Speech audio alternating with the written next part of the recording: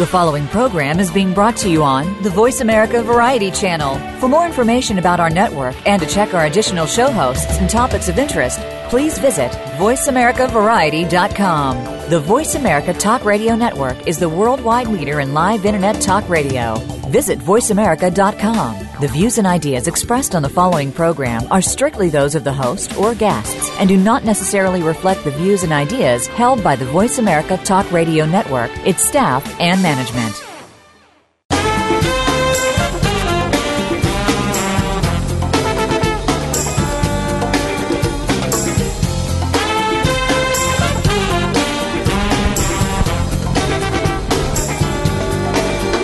Archaeology is often viewed as a fascinating, eclectic, yet ultimately quaint pursuit. This program explores archaeology from the perspective of professionals who demonstrate that in the 21st century, archaeology and its sub-disciplines may hold the key not only to our past, but to our present and future.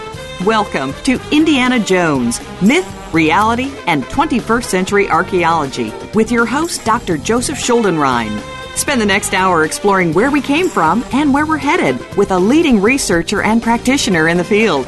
Now, here is Dr. Schuldenrein.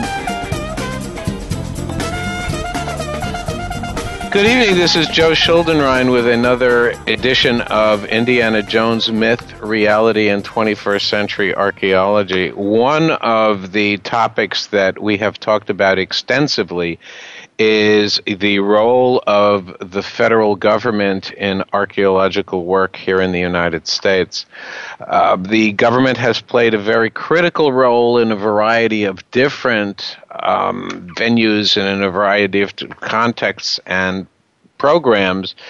And it's a complicated maze of regulatory responsibilities as well as laws.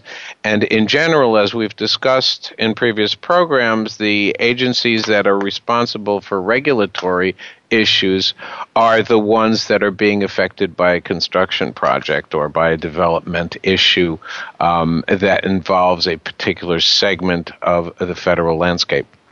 However, the National Park Service has been at the forefront of both designing and stipulating how archaeology is done in many ways. It's probably the longest standing unified operation for archaeology in the country, and they are celebrating their centennial. And the National Park Service, I think, over time has probably been the most efficiently run operation. And my next guest will probably tell me things about that I probably should know, and maybe I'm just overglossing it. But it's certainly, the National Park Service has certainly, in my mind and in the mind of many professional archaeologists, been sort of the standard bearer for doing archaeology in the United States. My guest today is none other than the chief archaeologist for the National Park Service and the departmental consulting archaeologist for the Department of Interior, and that is Dr. Stanley Bond. Welcome to the program, Dr. Bond. Well, thank you so much for having me on, and I appreciate this opportunity. Why don't you give us a little bit of background as to the role of the National Park Service historically, because we are talking about 100 years, and we're also talking about probably the first organization that really implemented the earliest Antiquities Act. Well, I think we can just start off with the Organic Act that established the National Park Service, and a portion of that says, which purpose is to conserve the scenery and the national and historic objects and the wildlife herein, and to provide for the enjoyment of the same in such manner and by such means as will leave them unimpaired for the enjoyment of future generations. And so the National Park Service's mandate has been one of preservation and protecting of cultural resources throughout the system. And when did all this start, and what were sort of the early days of the National Park Service's involvement in the system, and how did it evolve in the early part of the 20th century? Well, I think certainly, we would have to go back to sites like Mesa Verde as some of the earliest sites and the earliest reasons that the Park Service exists. And in fact, the development of the Antiquities Act came out of issues at Mesa Verde National Park, where archaeologists from Sweden were doing work and taking objects back to Europe for their museums. And we recognized that we wanted to keep that cultural patrimony here in the United States.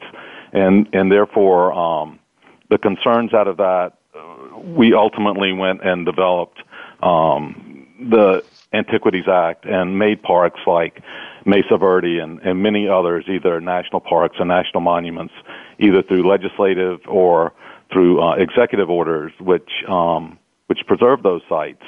Many of those sites started out in the Southwest, but ultimately sites in the East became protected, such as Okmulgee, Castillo de San Marcos, and Fort Matanzas in Florida. A number of sites.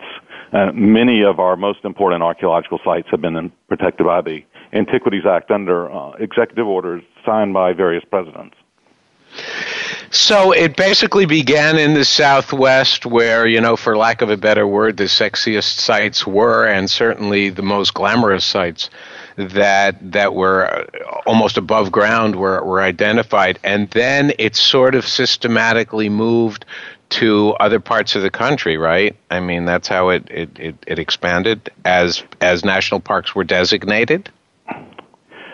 I think, yes, in general that tends to be true, that the early sites were those monumental sites where you could see the ruins and actually the native peoples that were associated with those ruins were still living cultures in those areas. And then over time, archaeological sites expanded eastward to into the East Coast, into those areas where we then ultimately recognized there were important sites. So whether they're in the Midwest, like Hopewell Culture or effigy mounds, or whether again like places like Okmulgee, we recognize just vast numbers of archaeological sites throughout the system.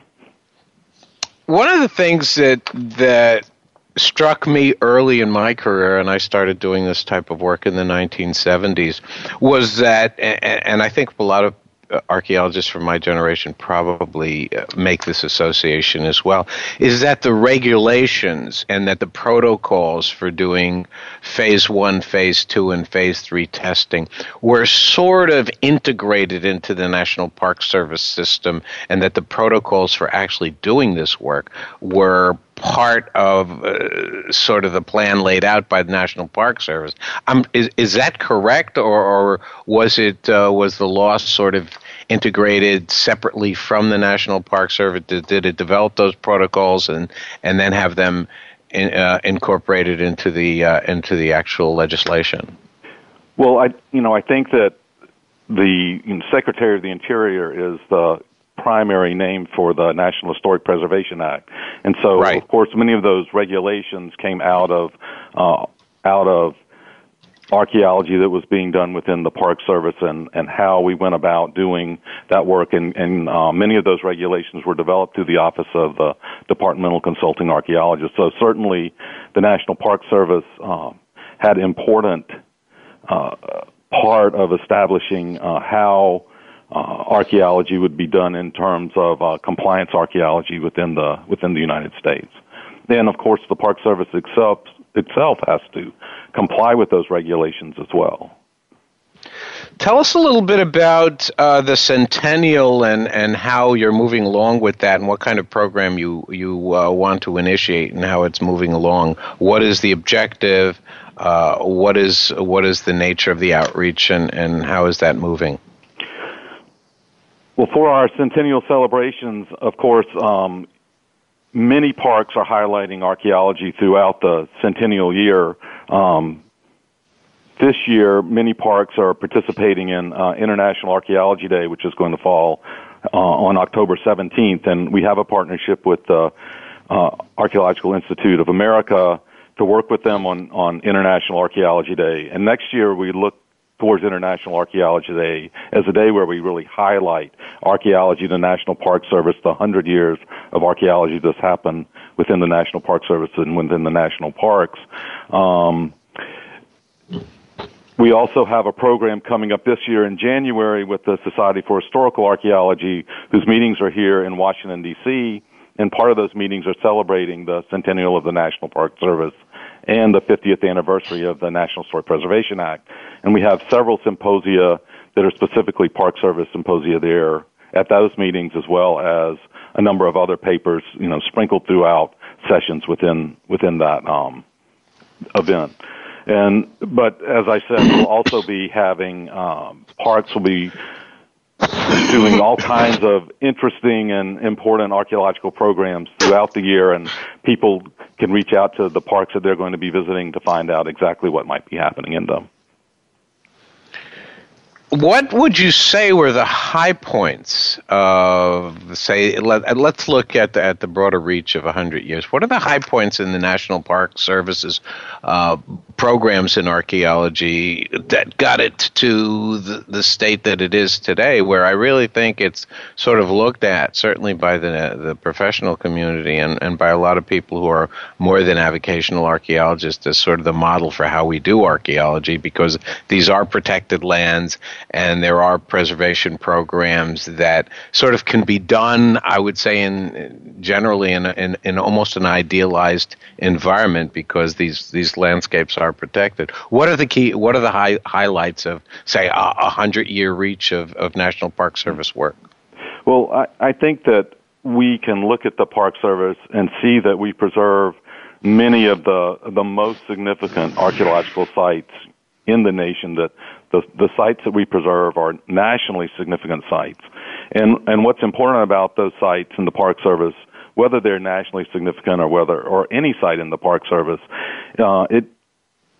through preservation, the Park Service now has become a laboratory for understanding past cultures.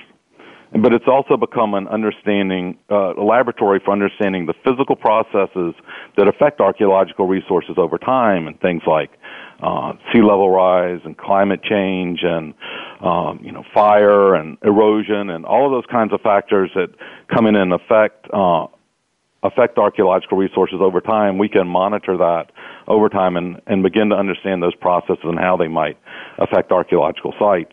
Then certainly, I think, over time, excavation at archaeological sites has provided, the significant information historically that archaeologists have used to develop theories of culture change and movement and pattern, giving us the ability to develop chronologies, not only ceramic chronologies, but the work that's been done in the Southwest on tree ring dating certainly uses important data that's been taken from parks like Chaco and Mesa Verde. And so, those have been the types, I think, of projects that have had national and maybe international significance in our understanding and moving forward archaeological methods and theories. So does the Park Service have, for lack of a better term, pure research scopes of work that they issue to sort of address broader issues like you had mentioned, climate change, and certainly the work that's been done on dendrochronology and tree ring dating in the Southwest is a classic example of how much the Park Service, what a great role the Park Service has played in just sort of developing methodological and, as you had said before, chronological innovations in trying to place, for example, cultural sequences and nail them down. Are they still doing that in this day and age? There are scopes of work that are specifically designed for methodological advancement. Are they doing that?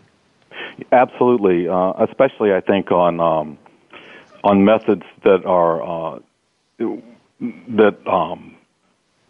are non-destructive techniques. So things like ground penetrating radar, soil resistivity surveys, magnetometer types of surveys, now the use of LIDAR, 3D imaging, photogrammetry. We have a number of projects now that focus on those non-destructive techniques where we can preserve archaeological data but yet not actually have to go and take something out of the ground. Because as we know, archaeology is just as destructive as any looter on a site, and what makes us different is the records that we keep over time and our ability to put that information back together again. But if we can get that information from sites without actually having to destroy them at the same time, then I think that we've contributed significantly to how we can do research in broader areas. You bring up a very major point, and I think it's a point that a lot of archaeologists have centered on recently, and that is the question of preservation in place and the utilization of methods that are non-destructive in nature. In part, I think that's because our perspectives have been, 50 or 100 years down the road, we will have technologies and recovery methods and detection methods that will be so much more efficient that we don't have to do any retrieval of information. Where do you stand on that? I mean, at some point, do we have to physically retrieve evidence of material culture, or can we just say, okay, we'll leave everything in place and we will document it as carefully as possible? Because, for example, in other venues, I mean, when something is being removed, there's no question that has to be done. But in the case of the Park Service, that's not as imperative an issue unless there is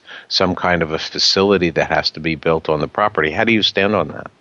Well, I think beyond the kinds of surveys that we do in terms of NHPA Section 110 type surveys, right, where we're just trying to locate sites so we can protect them and preserve them.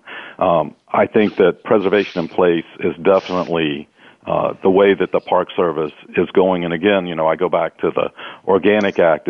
Our intent is to leave things unimpaired for the future, and so by leaving something intact and in place, and we have the opportunity in the future to do research on it that may, as you say, may be non-destructive in nature, and yet we may still be able to get the same kinds of information that we need. And we're definitely striving towards those areas.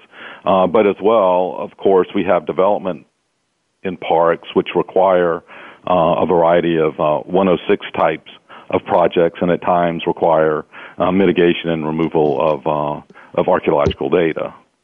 Right. We will be back with this very fascinating discussion with Dr. Stanley Bond, who is the Chief Archaeologist for the National Park Service and the Departmental Consulting Archaeologist for the Department of Interior, right after these words. Don't go away. We'll be right back.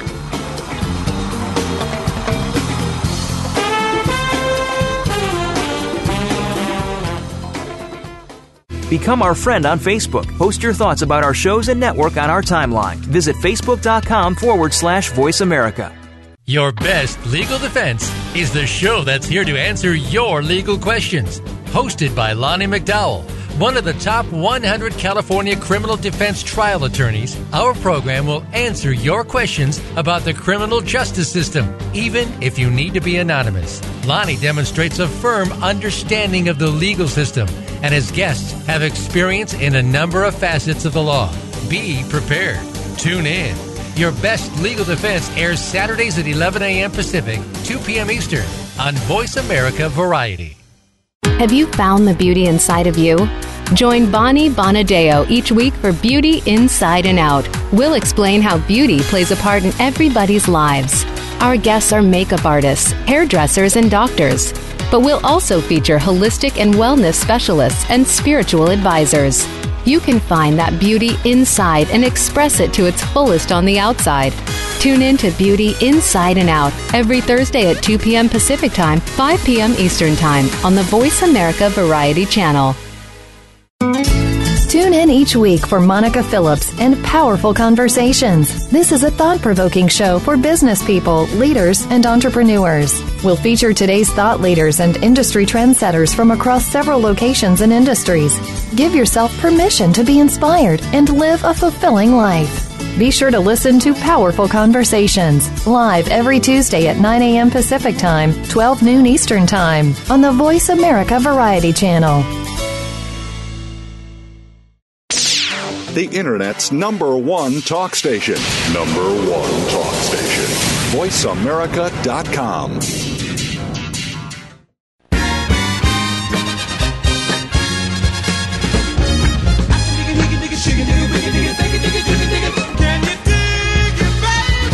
You're listening to Indiana Jones, Myth, Reality, and 21st Century Archaeology with Dr. Joseph Schuldenrein. To be a part of our discussion today, please call 1-866-472-5788. That's 1-866-472-5788. Or send an email to indianajonesmythreality@gmail.com.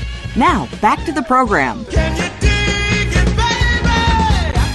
This is Joe Schuldenrein with our second segment in a very unique program on the role of the National Park Service in archaeology in the United States. And we have been talking to Dr. Stanley Bond, who is the chief archaeologist for the National Park Service and the departmental consulting archaeologist for the Department of the Interior.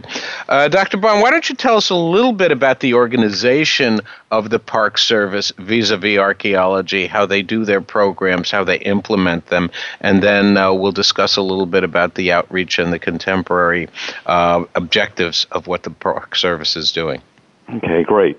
Well, start out by saying that currently within the Park Service, within our 408 current national park units, almost a third of those parks are cultural parks of some kind. And so, of course, many of those parks are archaeologically related. And so when we talk about national parks, many people think about the big national parks, Yosemites and the Grand Canyons and the Yellowstones. And those parks do have a designation called, a national park. But we have name designations on many other parks that aren't called purely national parks. So we have national historic sites, national historical parks. We have national battlefield parks or national military parks. We have homes to specific historic figures like presidents and other kinds of historic figures. And so we have many varieties of cultural parks within the system. But I want to say that every park within the system, I believe, has some archaeological component to that park or to that unit. And so even though parks like the Grand Canyon or Everglades were established, primarily for their natural resources and their natural beauty, they have large numbers of very significant cultural and archaeological sites. And so we don't want to overlook those resources when we're talking about those big, beautiful natural national parks. Well, in that connection, I was going to ask you, and this is just purely out of curiosity, are there tracts right now that are being designated national parks? And if so, and in historical context, were there any parks that were designated purely on the basis of archaeological sites? Well, certainly, Mesa Verde being the first one, but Casa Grande, Gila Ruins, many parks have been designated purely on their archaeological resources, but we do have tracks now for how we want to look at new parks that are being established within the system, and we're looking at parks that tell stories that we don't currently have a park that might tell that part of the American story. And so just for instance, one of the parks that we're looking at potentially establishing in the future is a park on post-Civil War Reconstruction, because that's a story that we don't really tell within the service, and we don't really have a park within the service right now that's its primary interpretive focus. So yes, so we do think about when we establish new parks, what are the kinds of parks, what are the kinds of stories that we want those parks to tell the public. Your mission in doing that, designating new parks, a couple of questions on that. Have you designated a number of them in the recent past? And how difficult is it to designate a park in this day and age and under the present, for lack of a better word, political system? How difficult is it to push that kind of legislation through Congress? Well, fortunately, the president has executive power under the Antiquities Act to establish national monuments, and President Obama has established 19 national monuments since becoming President of the United States, and many of those monuments, I don't have the exact number off the top of my head, but many of those monuments have come into the national park system and have become parks within our system. And I think probably most of those parks have been cultural parks, but some, a recent one, Valles Calendra Park and Preserve, has really both spectacular natural and cultural resources, and it's been recognized as having both of those important elements, is why it was brought into the system as a national monument. So let's talk a little bit about the organization of the Park Service vis-a-vis archaeological components of the various parks. How does it work? How does the system work? And obviously you're on the top of it and you oversee it. What are the internal dynamics and how do we go about performing archaeological work in the National Park Service? How is it done? Well, maybe I want to start out by saying that we do have a central database that contains information on all of the known parks within the National Park Service. And currently we have almost 79,000 known sites within national parks. But that only includes a survey of about 3% of our lands with systematic archaeological surveys. And of course, many of those lands are up in Alaska. So if you exclude the Alaska lands, maybe we've done surveys on about 15% of our lands in the continental United States and our territories and Hawaii and our far-flung sites. And we have to remember that we have sites all the way from, the Caribbean to the Arctic. We have sites all the way out into the Pacific, into Guam and Samoa and Saipan. So the span of parks in the system, and many of those parks are archaeological in nature, is quite broad and quite wide. With that being said, currently the number of archaeologists in the National Park Service, we have 202 archaeologists throughout the National Park Service. Most of those archaeologists are stationed in individual parks somewhere, but we do have two major centers that conduct archaeological research and for their regions. We have a center in the Southeast region and a center in the Midwest region. And along with that, we also have a submerged resources unit, which really primarily covers underwater cultural resources or submerged cultural resources. So that's kind of our setup. And so here at the Washington office, the archaeology program, including me, there are only 4 archaeologists here in the Washington office. And then each of the 7 regions in the Park Service has a regional archaeologist with a staff. The more centralized staffs are in the 2 offices that I mentioned in the Southeast region and in the Midwest region. And then individual parks have archaeologists or potentially more than one archaeologist within the park to take care of those resources. And often parks will share resources back and forth in terms of archaeologists or archaeological technicians. And as well, we bring on, technicians and others to work in parks during the summer and other periods when it's necessary. But much of the work in parks now gets done through contracts and cooperative agreements with universities and other or nonprofit groups. You had mentioned universities and nonprofit groups years ago. There was extensive hiring of small firms and companies to do that kind of work. I mean, obviously, you have a staff of 202. Those, I assume, are permanent full-time members of the system. Are you still contracting with companies, or is it all going through universities and nonprofits? No, we contract through many different companies. But that, of course, that becomes up to each region or even each park as to how they do that. But we use many different firms that do cultural resource work to do archaeology in parks, along with with the universities as well. Okay. And you had talked earlier a little bit about the outreach programs that the Park Service is engaged in, and as many of us know, and one of the points we've made in the past couple of years on the program is that the pure scientific funding agencies have increasingly diminished budgets, for lack of a better expression. What about public outreach, and what are you doing in that sense to expand the meaning and the application of archaeological information and the need to do archaeology, both in terms of contemporary applications, for example, in issues like climate change and understanding sort of the evolution of culture? What kind of public outreach programs have you been developing over the past few years?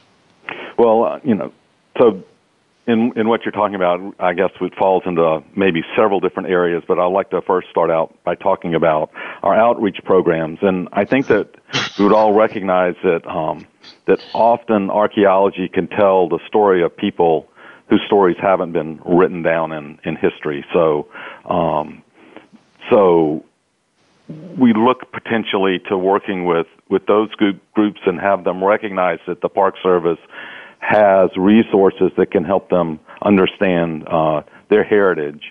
And so one of our big programs in the last few years has been what we call the Urban Archaeology Corps, and it's been working primarily with urban youth, with urban minority youth on archaeological projects that were going to be carried out within parks in the cities that they're in. It initially began in Washington, D.C., but it's expanded the last few years to Richmond, to Chattanooga, Tennessee, and to the Los Angeles area. So, and the purpose again is to bring kids in and to show them how archaeology might be an important way of accessing their heritage. But we don't only do archaeology, but we also take them into the community, and they do oral histories with elders within their community to learn more about what's happened over the course of time within that area. They in turn take the message out to the broader community about cultural resources, about the Park Service, about how they might go, and along with doing that, then the kids that are part of the program get to visit a whole variety of national parks, not just the urban parks, but some of the other parks. They get to do camping, which many of them have never done in their lives, and it's a great experience for them both to learn about archaeology, the role of archaeology, how it might be important to their lives, but they also learn about the National Park Service and the role of the Park Service and the role of the Park Service of preserving the stories of all Americans. And how have those programs fared? I mean, you had mentioned that a lot of inner city youth don't have any exposure to this type of environment, sort of ex-urban environments in which a lot of kids in the city simply just haven't been exposed to. How has it been received, and how do you see it developing in the future? Well, I think we've gotten a really positive response from the community. Many of the kids, I think, it has empowered them to go on to other things. I know at least one student from that program who's become a National Park Service employee. Mm-hmm. We have interns in that program who have moved on into the Park Service as well. So I think that it's been a really great success in all of the communities that we've worked in. Not only have considered it a really outstanding program, but they want to continue it, and they've worked really hard to work with us to be able to continue those programs in those communities as well. So that's one example of a program we've been doing. We've also been doing a program in Arizona, which we've called Linking Hispanic History Through Archaeology. And so in the Arizona area, we've taken high school students and had them work on sites that are of Hispanic heritage, and again as well, taking them out to national parks, to other kinds of Hispanic heritage sites, work within their community, doing oral histories, working with Indian communities on the reservation, introducing them to science. So in that particular program, we partnered with the University of Arizona, and so students participated on projects in the 6 archaeology labs at the University of Arizona, and got a really thorough introduction, not just to archaeology, but to science in general. And I think for many of those kids, it kind of opened their eyes to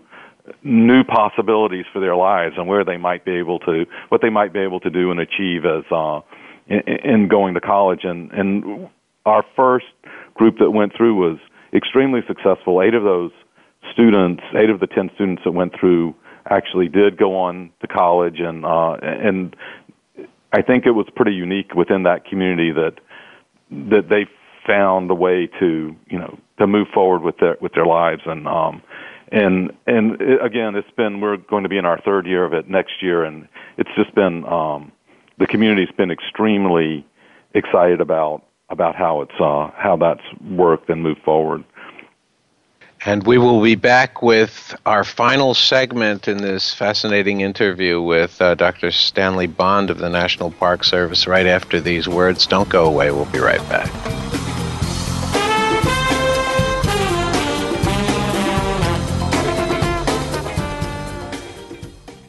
Follow us on Twitter at VoiceAmericaTRN. Get the lowdown on guests, new shows, and your favorites. That's VoiceAmericaTRN. No matter what your current situation is, you have a unique story to your life. It's a dynamically changing story that requires constant adjustments to lifestyle and environment. That includes your home. As you continue to enhance your living space, you are also making overall improvements to increase the value of your home. Join Laura Minoff each Tuesday at 10 a.m. Eastern Time, 7 a.m. Pacific Time for dynamic insights for your home environment on the Voice America Variety Channel. And start living now. Museums are great places to work and wonderful places to visit. But are they essential? How can we improve our museum practice so that museums remain vital and essential players in society? Listen for Museum Life with host Carol Bossert, where each week we'll discuss timely and topical issues of concern to the museum community. Museum Life can be heard live every Friday morning at 10 a.m. Eastern Time, 7 a.m. Pacific Time on the Voice America Variety Channel. Families today face unique challenges. Marriage, parenting, and family forms have changed a lot in the last century. Family Matters with Dr. Virginia Collin will focus on building and maintaining healthy family relationships. We will discuss marriage, divorce, family mediation, parenting, lifestyles, and mental health. All kinds of family matters. Our show will feature guest experts and your participation too. You can listen to Family Matters live every Tuesday at 6 p.m. Eastern Time, 3 p.m. Pacific on Voice America Variety. Streaming live. The leader in Internet talk radio. VoiceAmerica.com.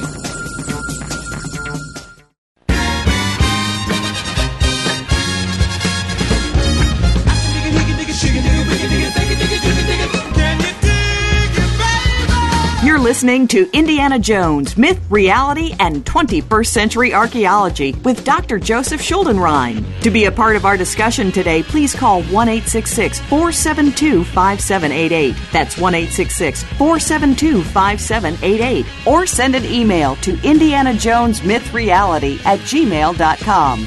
Now, back to the program. This is Joe Schuldenrein with my special guest, Dr. Stanley Bond, who is the Chief Archaeologist for the National Park Service, and we're talking about the programs that the National Park Service has instituted and is responsible for in cultural resources management and in heritage preservation. Dr. Bond, tell us a little bit more about the outreach program, because it is relatively new and sort of becoming one of the major success stories of the Park Service. I've certainly read about it in the press a little bit. What other kinds of outreach programs are you involved with? Well, the Park Service has also been involved with the African American Scuba Divers Association in a program called Youth Diving with a Purpose, and that program has been directed at shipwrecks that potentially brought slaves into the United States. They've done projects at Biscayne National Park and Gulf Islands National Park, and they've also worked with the Slave Shipwreck Project in partnership with the Smithsonian Institution and George Washington University. So that's been a really great way of introducing kids and motivating kids about using Park Service resources. We've also established through our office a junior ranger program, and kids can get on to our site or to our National Park Service site and download a junior ranger booklet, which they fill out and learn about archaeology and how archaeologists do archaeology, and mail it back in, and they get a certificate and a patch from us, and become junior ranger archaeologists through our program. And as well, park programs all throughout the service are doing incredible types of outreach. So I was just up in Alaska, and Alaska is doing culture parks where they bring in Alaska Native kids and allow them to work with archaeologists on archaeological sites, but at the same time they're learning or maybe relearning their language and working with elders on a variety of traditional types of crafts and things.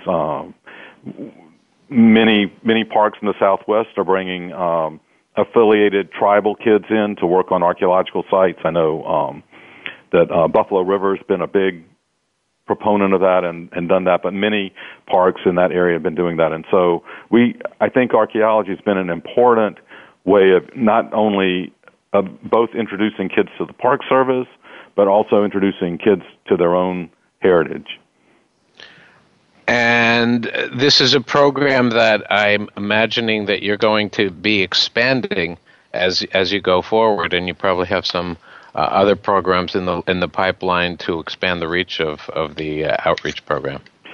Well, we certainly hope to expand the outreach of all our programs and continue to encourage parks to expand their own outreach as well at the park level.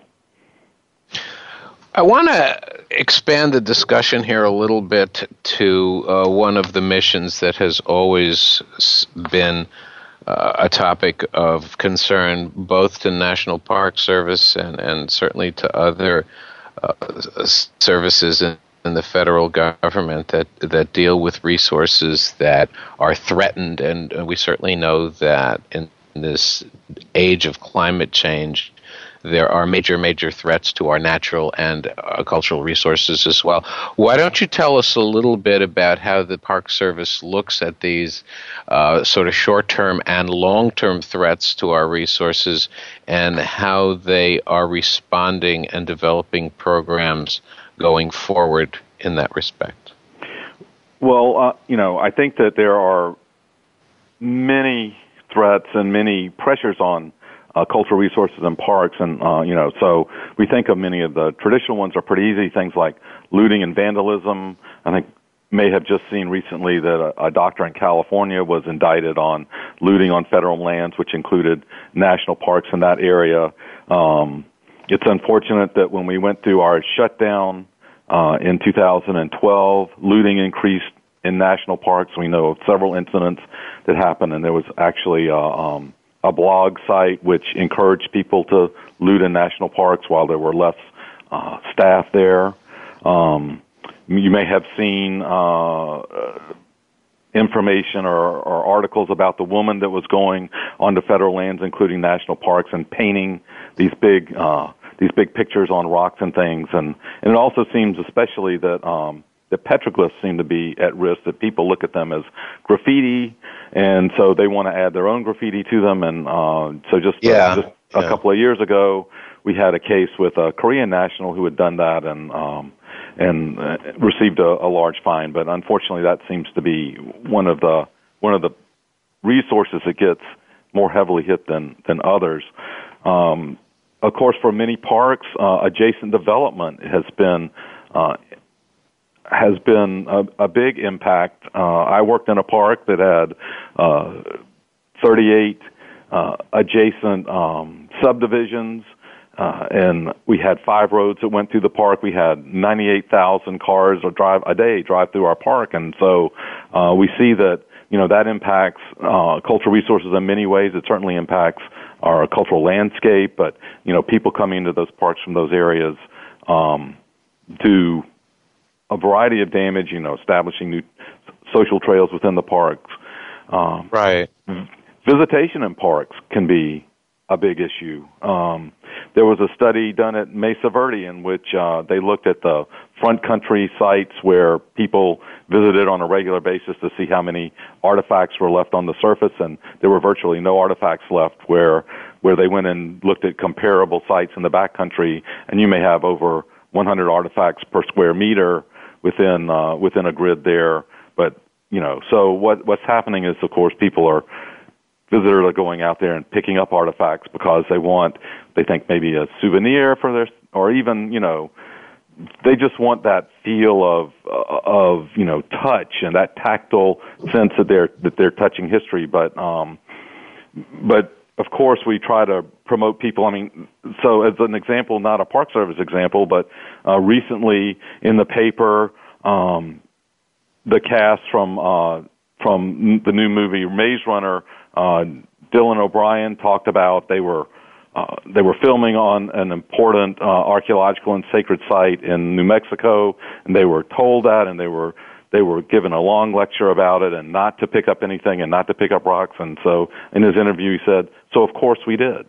And there's that kind of a narcissistic tendency to just want to, to want to take things from sites. And so, it's interesting that that one of his fans started a petition to have them return those items to the site, and had over 40,000 signatures the last thing I saw. So, it's interesting that you had that. But certainly one of the most important threats, I think, to archaeological resources in the system is going to be global climate change, and it happens in a number of areas, and some of them are obvious and some are maybe less obvious, but sea level rise is one obvious change, and we're going to see sites that are eroded away due to rising sea levels, both along the oceanfront and barrier islands, and behind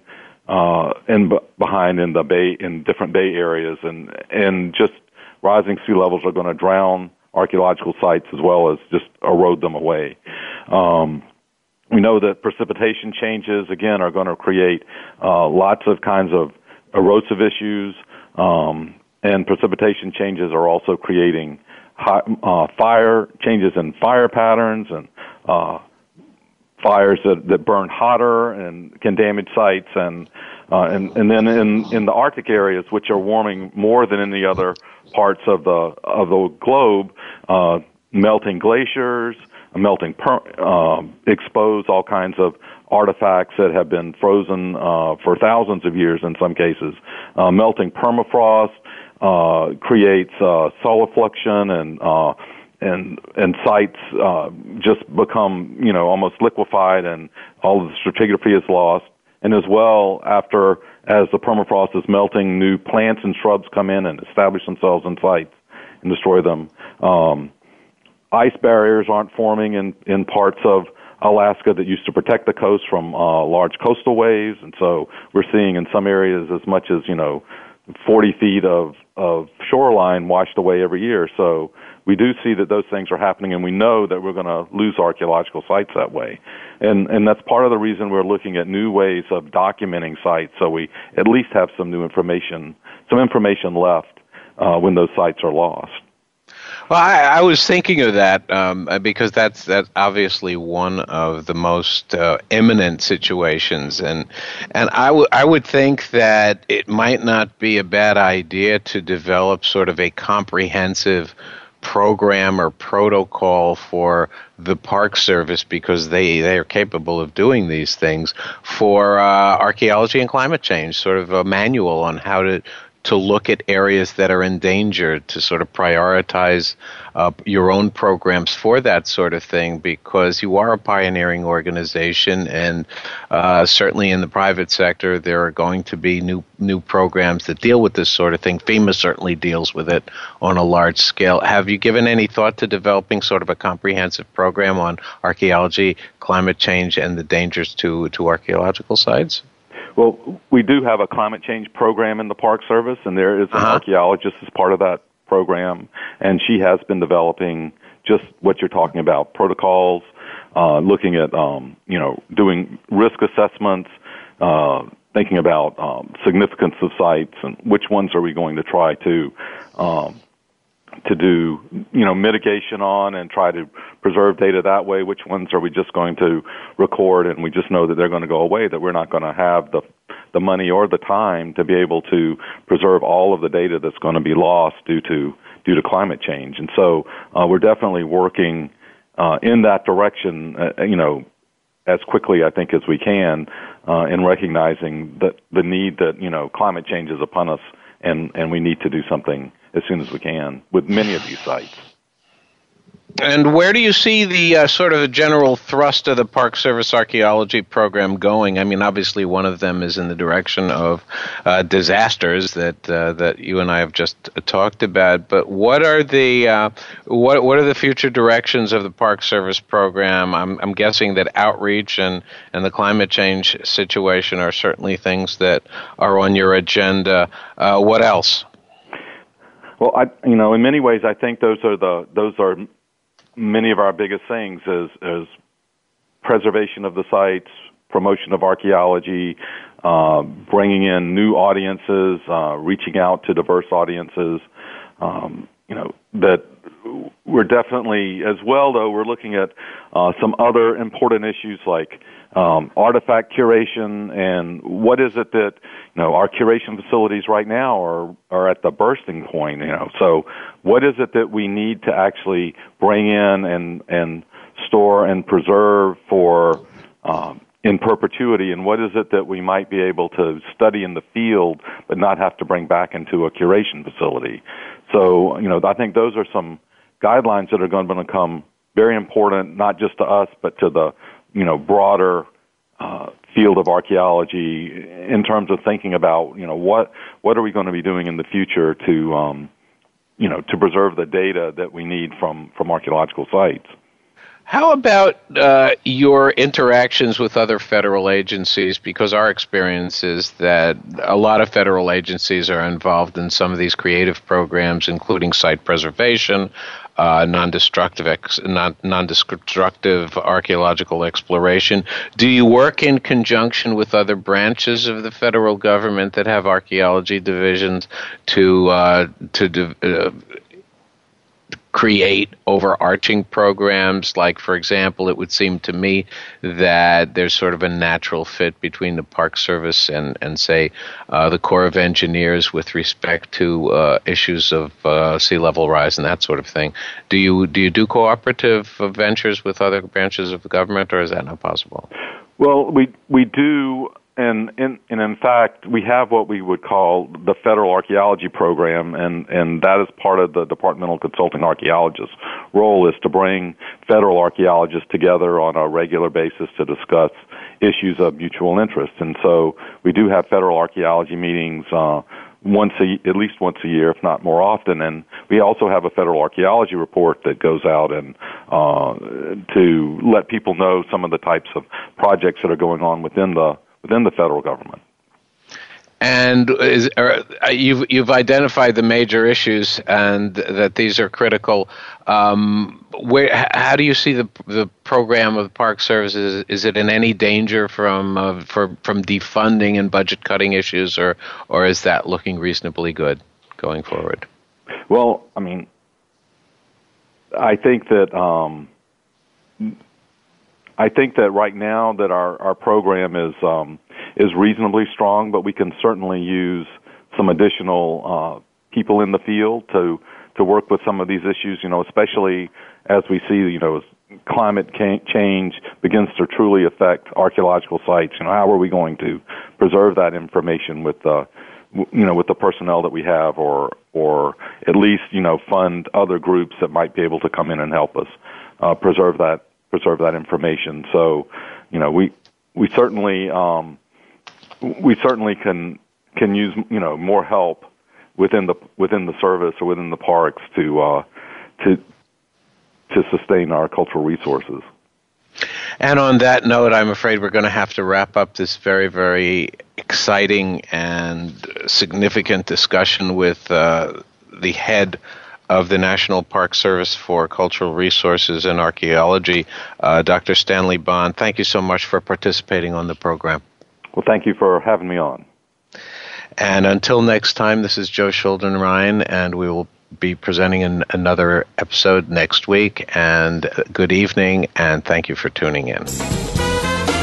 Thanks again for tuning in to Indiana Jones, Myth, Reality, and 21st Century Archaeology with Dr. Joseph Schulden-Ryan.